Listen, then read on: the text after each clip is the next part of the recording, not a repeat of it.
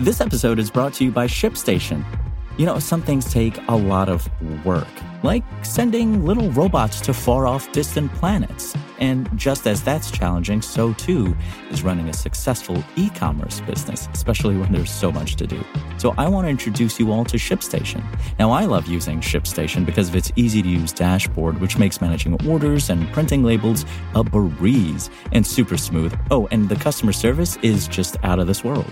It's exactly what you need to help grow your business. Sign up for your free 60-day trial at shipstation.com/technews. That's shipstation.com/technews. This is Engadget. It's Tuesday, March 9th. Here's what's happening in the world of technology. Apple is using International Women's Day to expand its slate of influential TV Plus programming. The company has struck a multi-year deal with female education rights advocate and Nobel laureate Malala Yousafzai to produce original content for Apple TV Plus through her new production unit, Extracurricular. The outfit will produce documentaries, dramas, children's shows, and other material that will help support women, young people, writers, and artists, according to Yousafzai. This isn't Yousafzai's first involvement with Apple. The tech giant was the Malala Fund's initial laureate partner, providing support for Yousafzai's education initiatives in 8 countries. Apple's developer academies now work with the fund to foster technology education. It's an important expansion of the Apple TV Plus lineup. While Apple has non-fiction material from creators like Oprah Winfrey and R.J. Cutler, its streaming service is still known largely for pure entertainment like Ted Lasso. Yousafzai's shows could add more educational or at least inspiring content to that mix. And yes, Apple is clearly hoping to gain some prestige.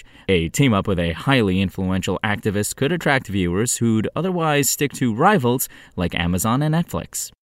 In gaming news, Microsoft's $7.5 billion acquisition of Bethesda parent ZeniMax Media has cleared its regulatory hurdles. On Friday, the European Commission, EC, quietly approved the deal without applying any conditions to the merger. It concluded that the pending buyout would not raise competition concerns in both the gaming hardware and software development and distribution markets. The decision followed the U.S. Securities and Exchange, SEC, clearing Microsoft's registration of the deal in the form of a notice of effectiveness published March 4th.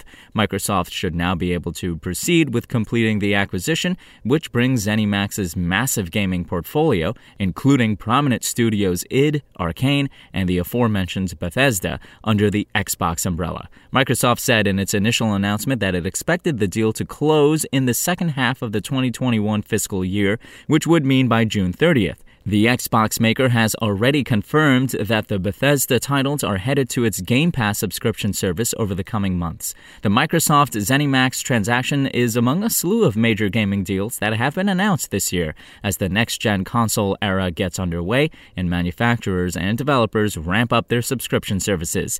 EA recently acquired racing game specialist Codemasters, which was followed by Epic Games' announcement that it had snapped up Tonic Games Group, the parent company of Fall Guys studio Mediatonic.